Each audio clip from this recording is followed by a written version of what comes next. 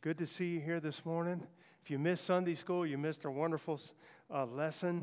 I'm very thankful. Every week it's so blessed. But Reynold taught on the woman that worshiped at the Lord's feet, whose debt was forgiven. Her debt of sin was paid for, and she realized it, and she was grateful, and she was worshiping at the feet of Jesus. It was a wonderful Sunday school lesson this morning. I encourage you to be part of that if you're not. It's always a blessing. I want you, if you would, to turn with me in your Bibles to Jeremiah chapter 12. Jeremiah chapter 12.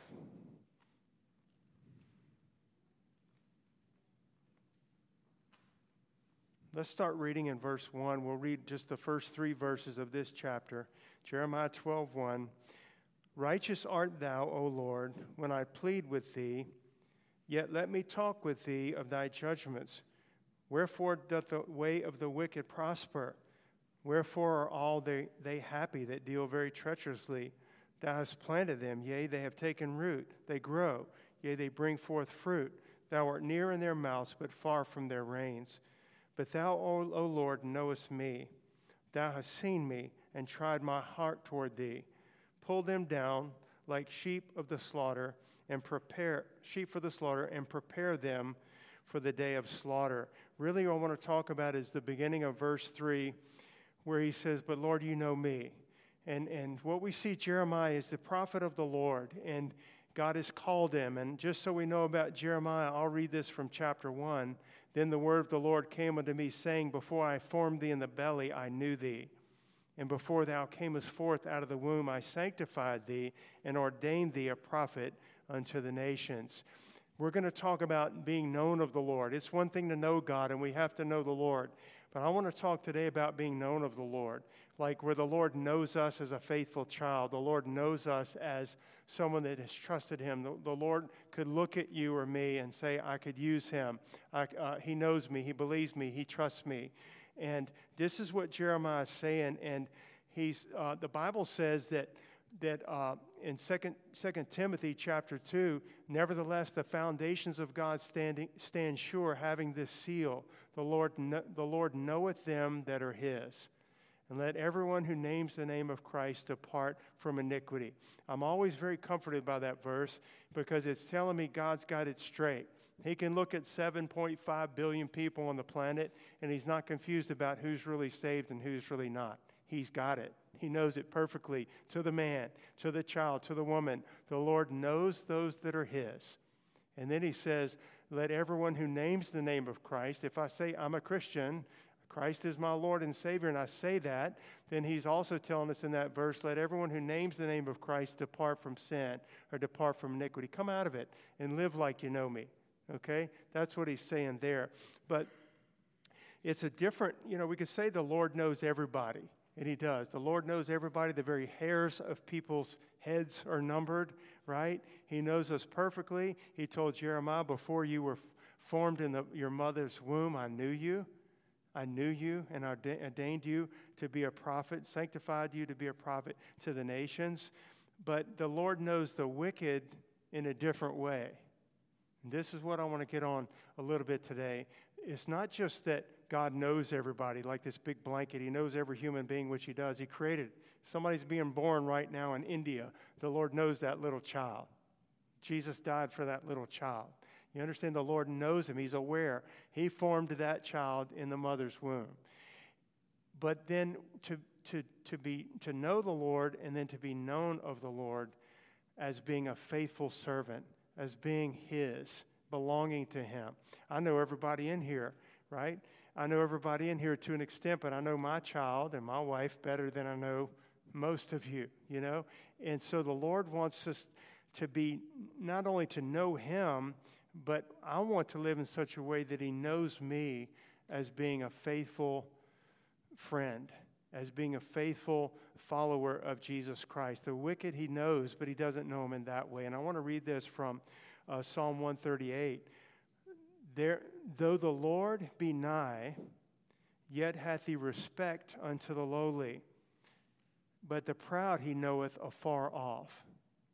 You ever heard that scripture before? He knows the Lord's high and lifted up, but he's nigh. And he says he's near. He has respect unto the lowly. When it says that it has respect, it means he looks upon joyfully. So if you humble yourself, the Bible says, and we see it in the Old Testament and New Testament, humble yourselves, therefore, before the Lord, and he will exalt you, right? Draw nigh unto God. Humble yourself. And he has... the Lord gives grace to the humble, but he resists the proud, the Bible says. And so he knows the proud and the humble, but he knows the humble as being humble. He knows the humble as being the ones that have come to him, that have trusted in him, that are drawn near to him, that are calling upon him, that are thankful to him for his grace and his mercy and wanting to be part of his family. So it's not just he knows everybody. He knows the wicked are wicked, and he died for them, and he wants them to be redeemed. But his relationship with them is that they're estranged. The Bible says we're enemies of Christ. Before we come to Christ, you say, well, I never knew I was an enemy of the Lord. He says that we're enemies of the Lord before we come to him and are reconciled through the blood of Jesus Christ. And so it says when the Lord has respect unto the lowly, that means to look upon joyfully. So to me, this is the believer. This is the one who's humbled themselves with a godly humility, right? The sacrifices of God are a broken spirit, are broken in a contrite heart, O God, thou wilt not despise. And we humble ourselves and we say, I'm a sinner. Like in our Sunday school lesson, the lady that was a notable sinner in town, and everybody knew her. Her sin was open and blatant, and yet she came to know the Lord by faith. And she humbled herself before the Lord. Whereas the Pharisees, at least at this time, that were sitting at the dinner table with Jesus, didn't humble themselves. They didn't think they needed a Savior. They thought they were already good, right? But he says he has respect unto the lowly. It means to look upon joyfully, to regard, to be near, to show himself to. Well, God's near to everybody in a physical sense, but he's near in relationship, and a relationship to those that humble themselves before God. He says he has respect unto the lowly, but the proud he knows afar off. I know all about you, but I don't know you, and you don't know me. Amen? And so David said, what can David say more? He's praying to the Lord. When God made this eternal covenant with David, that he would have someone from his lineage, descendancy to sit on the throne of David forever. Jesus Christ would be the one that would really fulfill that, because Christ came from the lineage physically of David. But when he made this covenant with David, David was overwhelmed and he was humbled by it. And he went and sat before the Lord and he just said, what can David say more unto thee? For thou, Lord God, knowest thy servant. And here's what we're talking about today. Knowing God, yes, we have to know God. This is life eternal, that they may know thee, the only true God, in Jesus Christ, whom thou hast sent, the Bible says. And Jeremiah even says it in the Old Testament. The Lord says, let him that glorieth, glory in this, that he understandeth and knoweth me. Everybody's boasting about different things. We can boast about things religiously, and we can boast about our goodness and our good works and our spiritual insight and so forth. He says, look, let him that glories or boast in this, that he understands and knows me. That's what we need to be. If we're anything, Paul said, but God forbid that I should glory save in the cross of our Lord Jesus Christ, by whom this world is crucified to me, and I am unto the world. Jeremiah goes on to say that they would know this, that I am the Lord which exercises loving kindness and judgment and righteousness in the earth. For in these things I delight, saith the Lord. And so we have to know the Lord, but I want to be known in such a way that God knows me, that he knows me and knows me in such a way that Randy's faithful, that I can trust. And I have not always lived that way, but I want to live in such a way, and this is what our message is about today. Yes, we have to know God. Absolutely. If you don't know the Lord, that is eternal life. You're missing out on eternal life. The only forgiveness of sins and salvation and eternal life comes through faith in Jesus Christ and him alone. And if any man's in Christ, he's a new creature. Old things are passed away. Behold, all things are new. But that's just like your birthday. When you give your life to Christ, then there's the growing up and maturing. And I want to grow and trust and mature the Lord in such a way that he knows me, but he knows me not just from afar off, or say, well, there's one of my children, but I don't know him that well. I want him to know me as being his child. I want to be near to him. You know, Jesus had 12 disciples. We know Judas betrayed the Lord. It was ordained, and he did it, and the Lord knew he would do it. But even of these other 11, out of the other 11, there were 3 that you always see nearer to Jesus. Now, did the Lord love them all? Yes. Were they all his? All but Judas, right, had trusted in him. And almost all that we know of historically were martyred for the Lord after Jesus died and rose and ascended to heaven. But we always see Peter, James, and John a little bit nearer, okay? And to me, that is just an indication that we can be as close to the Lord as we want to be, even as Christians. John was the one, and it might sound strange to us, he had his head on Jesus' bosom at the Last Supper. It just means he was near. He was pressing in tight. He was leaning on him. And when Jesus was on the Mount of Transfiguration, he took Peter, James, and John. When he went in to heal Jairus' daughter, he took, I think, Peter, James, and John with him. They were these that, it's not that he just chose them and favored them. I believe it was that they didn't want to miss out on anything. You know, some of the others heard Jesus preach all day, and they were tired. Maybe they wanted to sleep, but maybe John wanted to go sit by Jesus a little bit longer. You know what I mean? And so he knew them all and loved them all. He would die on the cross for all of them, and they were all, as I said, other than Judas, his children. We're going to see them all in heaven, the ones that we don't know that well. You know, James and some of the other disciples of Bartholomew and so forth that we don't read that much about. But I want to be known of the Lord as being that one that's faithful and that he can count on, that he can trust, because we've developed that relationship. And so Jeremiah, what he's doing here, we read these first 3 verses. What's happening in Jeremiah's day? God ordained him to be a prophet to Israel, but specifically to Judah. This was during the time of that King Nebuchadnezzar of Babylon was going to come and take the Israelites captive. And it was in a series of waves, you know. And when he was living, the city hadn't been burned yet with fire and so forth. It was going to be. And God is warning the people. It was of the Lord. Your punishment is going to be 70 years in captivity to your enemy. And Jeremiah is prophesying to the people to repent. And here this judgment is going to come upon you. And here's why this judgment is going to come upon you. And he's living in, everybody is rejecting him.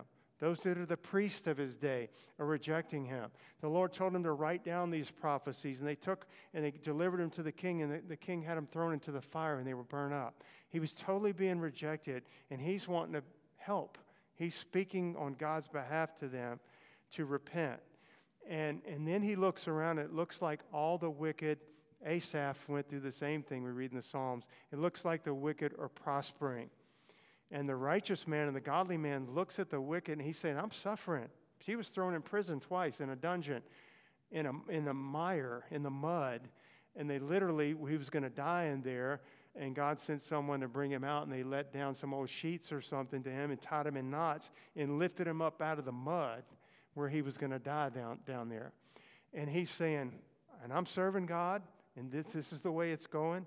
We all question it at times like that. And here's the wicked who are continuing to worship idols and blaspheme God, and I'm the prophet that God has graciously sent to them, and they're rejecting my words and rejecting the Lord and continuing in their arrogancy, and they're prospering. Their house is fine, their health is fine, their children are fine, everything's going great for them. I'm in prison, basically, so I'm being rejected. Well, every man of God, I don't care if you're in Jeremiah's day or in our day, those thoughts cross our mind. They did for the psalmist Asaph, where he said, why do the wicked prosper? There's no bands in their death. They don't have any pain. They're just getting along great. That's not really what this message is about. But what Jeremiah does, he comes to the conclusion in verse 3. He talks about the wicked. He says, you're in their mouth. They speak of you, but you're not near to them in their reigns. And I've kind of studied, what is the reigns? In Hebrew culture, when they're talking about the reigns, it's like what would be the first part of life, like when you're very first formed, in that first life of human being life inside the womb, that innermost part, they would think, and the beginning point of their life. He says, you're in their mouths all the time, but you're not near to them at all. If you still got your Bibles open to Jeremiah 12, verse 3, he begins, "But thou, O Lord, knowest me." And this is what he's bringing it back to. He doesn't like the fact that the wicked seem to be prospering, but God brings his attention back to this, that, wait a minute, they're not getting away with it. Lord, you know me. And he takes comfort in it. He's not bragging. He's simply saying, you know me, Lord. You have seen me. You have tried my heart towards you. And then he goes on to say, pull the wicked down, Lord. Don't let them prosper. Sometimes we struggle with what it seems like the wicked are getting away with. And I say it all the time, if we were God, we would zap them and zap them and zap them and stop this. And they're persecuting the church, and they're persecuting Christians, and they're taking away Christian liberties in our country. And the Lord lets these things continue. It's like he's letting them play out. We've talked about it the last 3 weeks when we talked about conflict, this life of conflict. It's a struggle that we're going through, spiritual warfare. We're fighting these things, and we come out by the grace of God on top. Individually in the little skirmishes, God's already won the victory, but he wants the darkness to come against the light in you, okay? This is what's happening with Jeremiah. Was he doing what's right? Yes. Was it in God's will? Had God chosen him? Was he doing everything right? Is there a glorious future that God had planned for Jeremiah? Yes. But at this time, he was going through it, wasn't he? He was going through the rejection, the persecution, and it troubled him and bothered him. But he says, wait a minute, Lord, you know me. And I know you, Lord, and I know you're going to uphold me. You're going to hear me when I cry. You're going to defend me. You're going to be on my side. You're going to keep your word. You're going to keep your promises. You're going to be my shepherd. You're going to judge all these people, and you're going to judge me in all of these situations. You're going to judge them rightly. And so Jeremiah knew the Lord, but he also knew that the Lord knew him.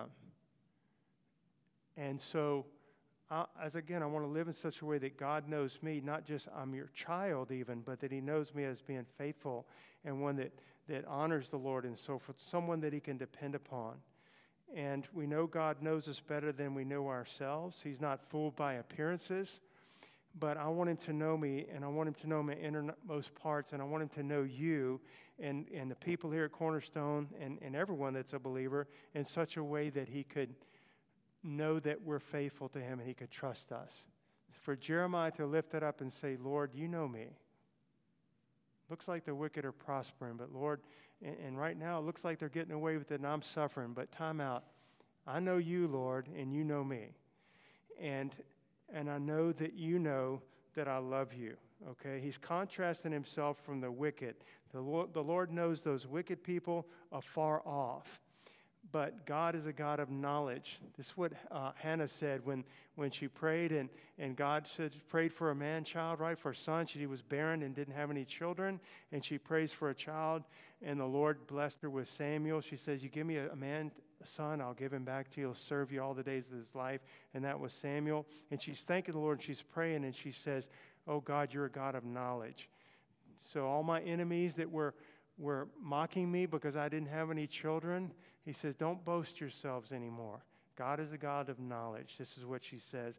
God knows, and he knows if we're faithful to him. He knows the wicked afar off. And he's going to judge things rightly despite how they may appear to us. We can take heart in that. Amen. Men must know the Lord, but also we want to be known of the Lord. You're a believer. You've given your life to Christ. You're a Christian. We want to live in such a way that the Lord knows us, and he knows us as being faithful. He knows us as being faithful. He's got somebody he wants to bring the gospel to. How does the Lord bring the gospel of Jesus Christ to people? He does it through people. He's chosen through the foolishness of preaching, he says, that men be saved. Right? Not ashamed of the gospel of Jesus Christ. It's the power of God unto salvation. So how is he going to do that? He's going to take somebody that knows him, that walks with him. He's going to send Eric to go bring the gospel to them. But Eric needs to live in such a way that when God needs somebody to receive the gospel and needs a messenger to send, that Eric not only knows the gospel, but he's living in such a way before the Lord that he's a good representation of the gospel, and I can trust Eric. Not perfect, but I know he'll do this for me. And he's not a hypocrite, and he lives in such a way that I can use him to bring the gospel to his brother. Or I can use him to bring the gospel to some coworkers. I know him. That's like the favor of the Lord upon you, to where you're known by God in that way.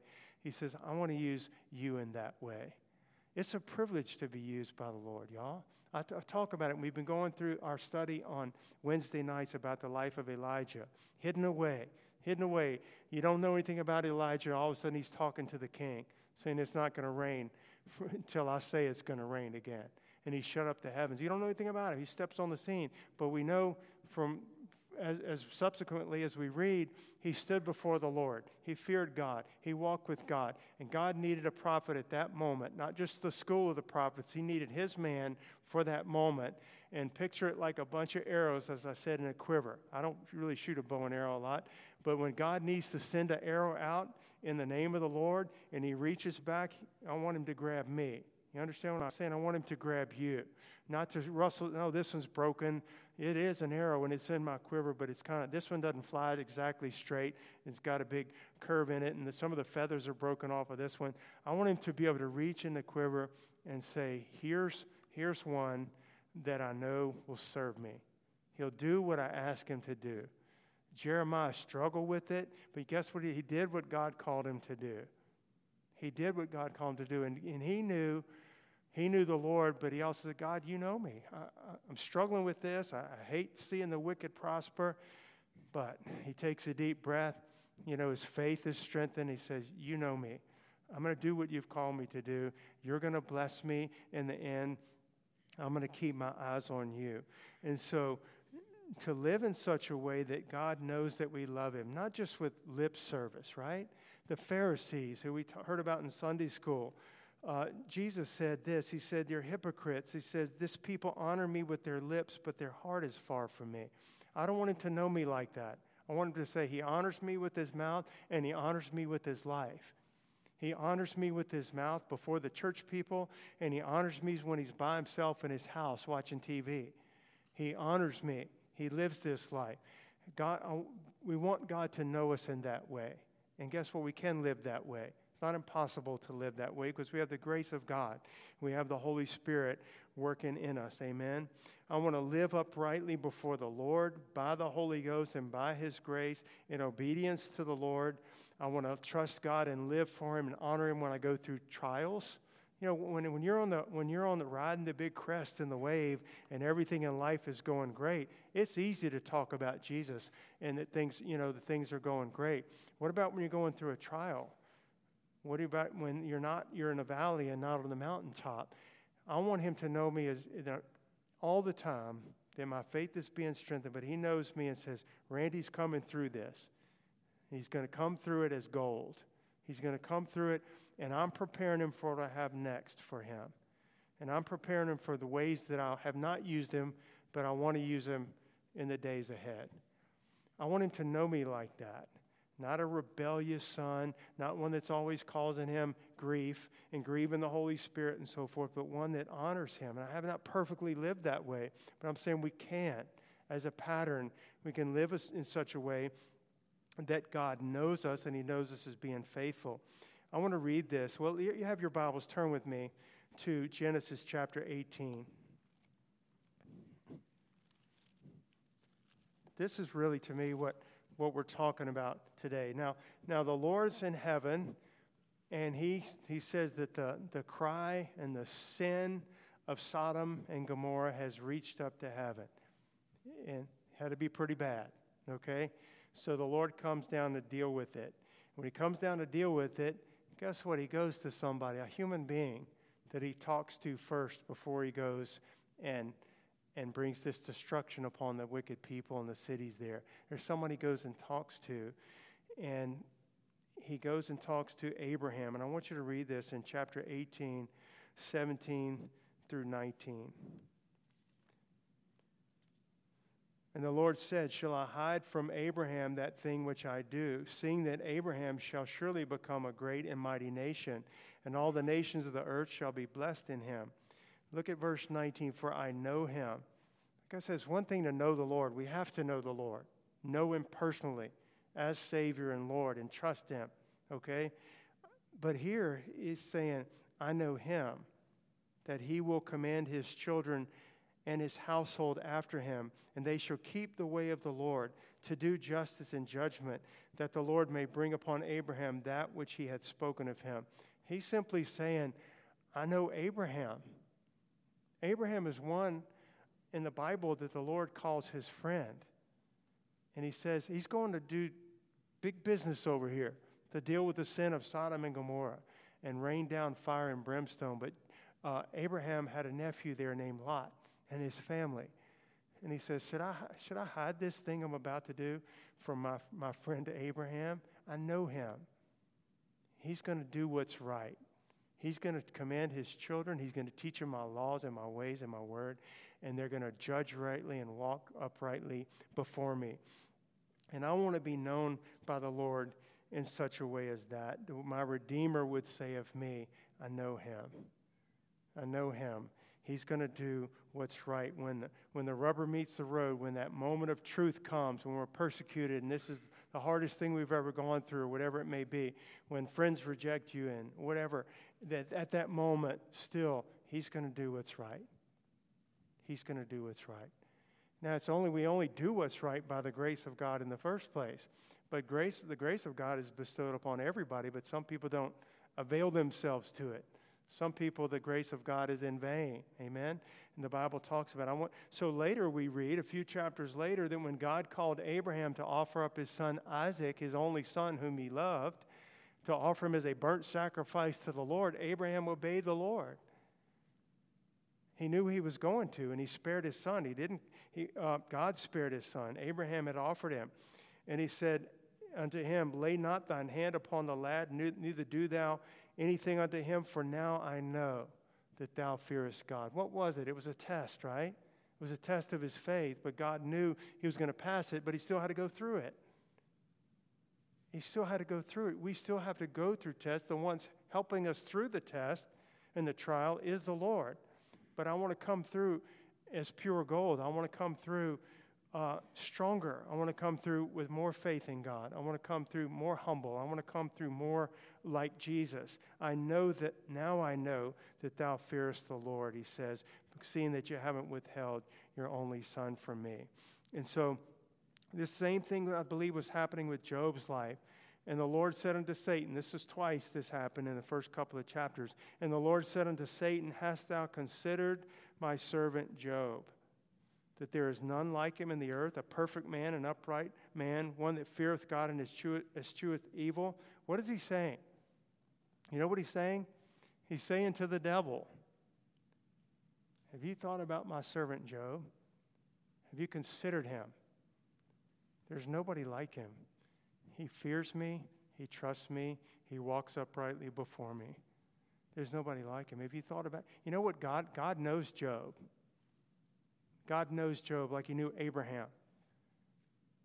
He knew him. And he says, though he still holds fast his integrity, this is the Lord's conversation with the devil. Job still holds fast his integrity, though thou movest me against him to destroy him without cause. He's still saying, I know him though. He's hanging in there. He's hanging in there. And I want to be known like that. Did Job go through the ringer? I would say like nobody that I ever have read about. Did he go through it? Yes. But God knew him.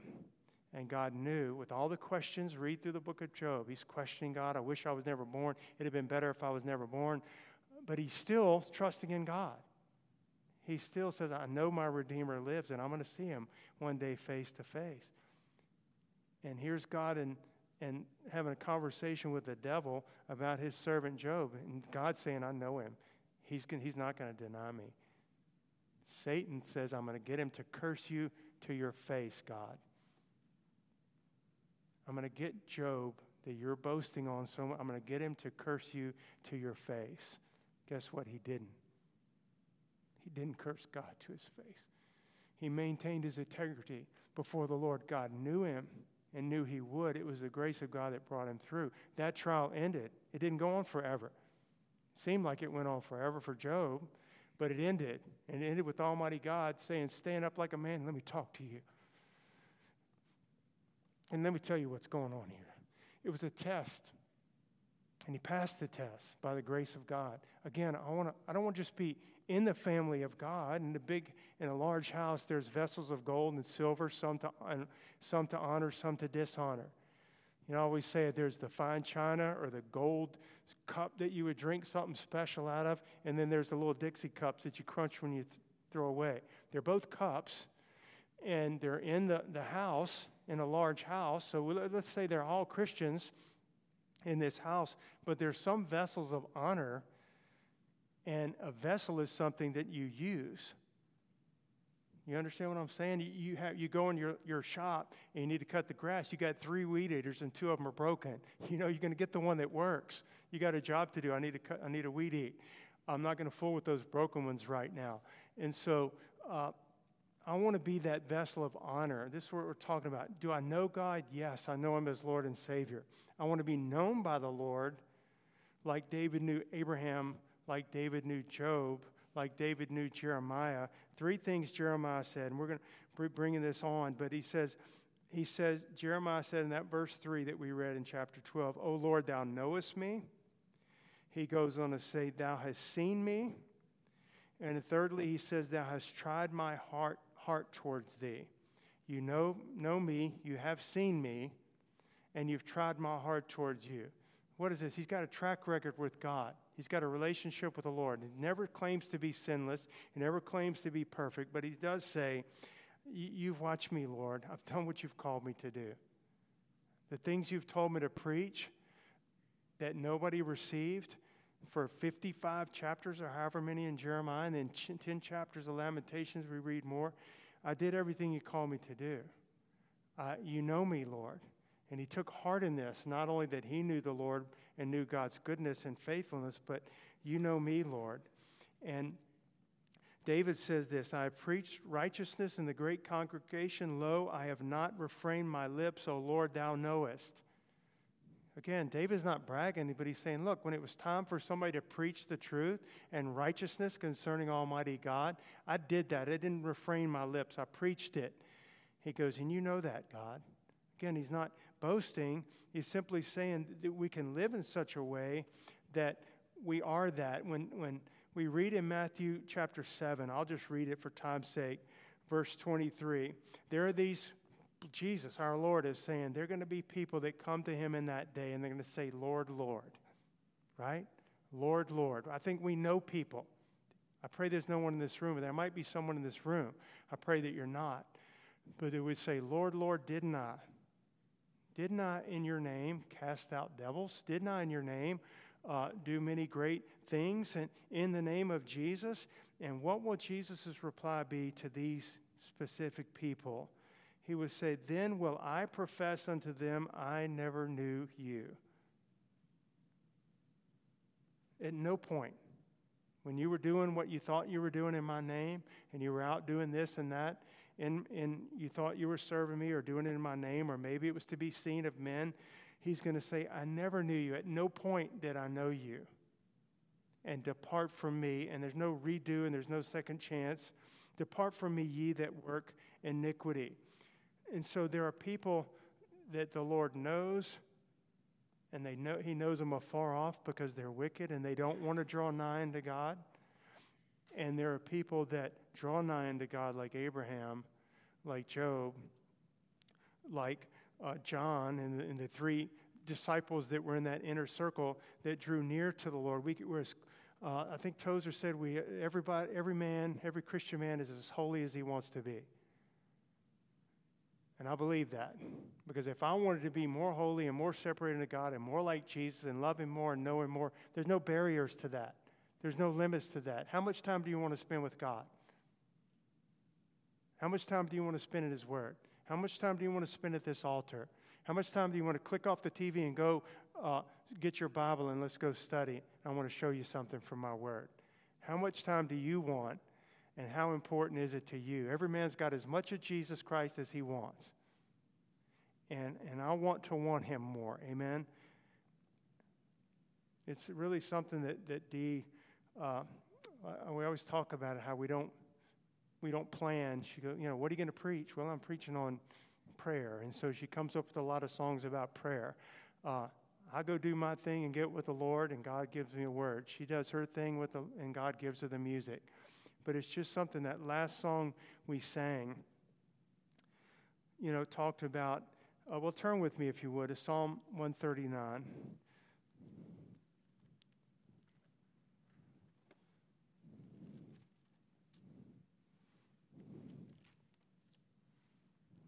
We're going to read the first 6 verses, Psalm 139, 1 through 6. O Lord, thou hast searched me and known me. Again, we're not just talking about knowing God. You have to know God. And I get to know him better as I walk with the Lord. But at the same time, if it's a relationship, he's getting to know me. Although he knows me perfectly, I want him to get to know me as being faithful. That's all we're saying here, to be that arrow in his quiver, that vessel of honor. And so he says, O Lord, thou hast searched me and known me. Thou knowest my down sitting and my uprising. Thou understandest my thoughts afar off. Thou compassest my path and my lying down. Thou art acquainted with all my ways. For there is not a word in my tongue, but lo, O Lord, thou knowest it altogether.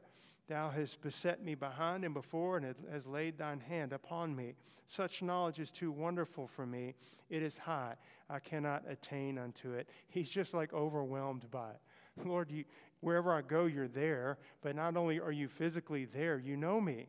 I don't even have a word in my mouth that I'm about to say. I haven't even spoken it yet, and you know it's there. To be known by the Lord so intimately, he says it's just, these thoughts are too great. He's got to just stop. He can't think about it. He's getting a brain cramp thinking about it. It's just too high for him and too wonderful to think for the Lord. He says, how precious, later in this psalm, how precious are thy thoughts unto me, O God. How great is the sum of them. The thoughts of God towards us and him knowing us and caring for us. The Bible says this, and we're going to bring this to a close soon, but it says in Psalm 4, verse 3, but know this, that the Lord has set apart them that are godly for himself. You ever thought about that? We're godly. We're only godly because the Lord made us godly. But everybody could be godly, but they're not because they don't trust in Christ. They don't come to the Lord. They don't humble themselves before the Lord. But he says that the godly, those that have trusted him, come to him, and he knows who they are, who we are. He set apart them that are godly for himself. We're for God. We're for his use. We're for his glory. We're for his purpose. We're for his fellowship, for his companionship, for him to teach, for him, everything. He set apart them that are godly for himself. And David goes on to say, you will hear me when I cry unto you. He knew the Lord, and he knew that the Lord knew him. Amen. And again, to live in such a way that you can be that vessel of honor, to me, that's not arrogant to think that. That is taking God at his word. That is taking God at his word and said, by his Spirit, I can live this way. By his Spirit, I can grow in Christ, and I don't have to stay a little babe for the next 25 years of my life. I can really grow up and be mature in Christ. It's not arrogant. It's dependent upon the Lord. It's not a self-confidence or self-dependency. It's dependence fully upon the Lord. I want to be known by God, someone that he can use to do his will. At any time, he can use to do his will. You know, God doesn't use just anybody. Do you know that? He doesn't just use anybody to represent him before men. He uses those that he's chosen, those that he knows are faithful, that man, that woman, that young person that has separated themselves unto God. Amen? To know the Lord and to be known by the Lord. Amen? Known by the Lord as being faithful. And I'm just closing with that. Y'all stand with me this morning. I'll read this again from 2 Samuel chapter 7. And what can David say more unto thee? For thou, Lord God, knowest thy servant. Let's just come before the Lord at these altars and just get with the Lord. If you don't know the Lord, you can give your life to the Lord today and be saved, be born again. You can know him. Amen? But to live in such a way, it's a very simple thought this morning, to live in such a way that God knows us. But not only does he know us, he knows us as being faithful to him. Like he knew Job, amen? Like he said, I know Abraham's going to bring up his children to serve me. I know he is. So I'm not going to hide this secret from the Lord. The Bible says the secret of the Lord is with them that fear him. Secret means his intimacy, basically, is what that means, is with those that fear him. These altars are open. Father, we come to you. God, first I want to thank you that you've opened our eyes and we know you. We know that Jesus is the way, the truth, and the life. We know you personally as Savior of our lives. We know you as Lord of our lives. We know you as the forgiver of sins. We know you as the soon and coming King. We know you as the great physician, God. We know you as the good shepherd. But Lord, we also want to live, God. We're confessing to you this morning. God, we want to live in such a way that you know us. You said, I know my friend Abraham. He's going to do what's right. I know Job is going to come through this test, though Satan is bringing all these horrible things into his life. I know he's going to keep his integrity. God, I pray you could say that about each person in this room. I know you. I know you're going to do what I've called you to do. I know you're going to trust me when things are confusing. I know you're going to trust me when things get hard and they seem unbearable. I know you're going to trust me when it doesn't seem like your life is being rewarded or blessed. I know you're going to trust me and do what's right. God, would you strengthen us by your grace? God, we don't want your grace upon our lives to be in vain. We want to receive it. We want to grow from it. We want to benefit from it. We want to abide in your grace. By your Holy Spirit, God, we want to walk and live in a life of loving obedience and fellowship and companionship with you, Lord God. Help us, God, in this hour. We're living in perilous times. Help us to live, God, as vessels of honor. You need and you desire to use your people, God. We want to be those that you use, not the ones that you pass over because we're not living in such a godly way. Help us, God. In Jesus' name, meet with these at the altar, Lord.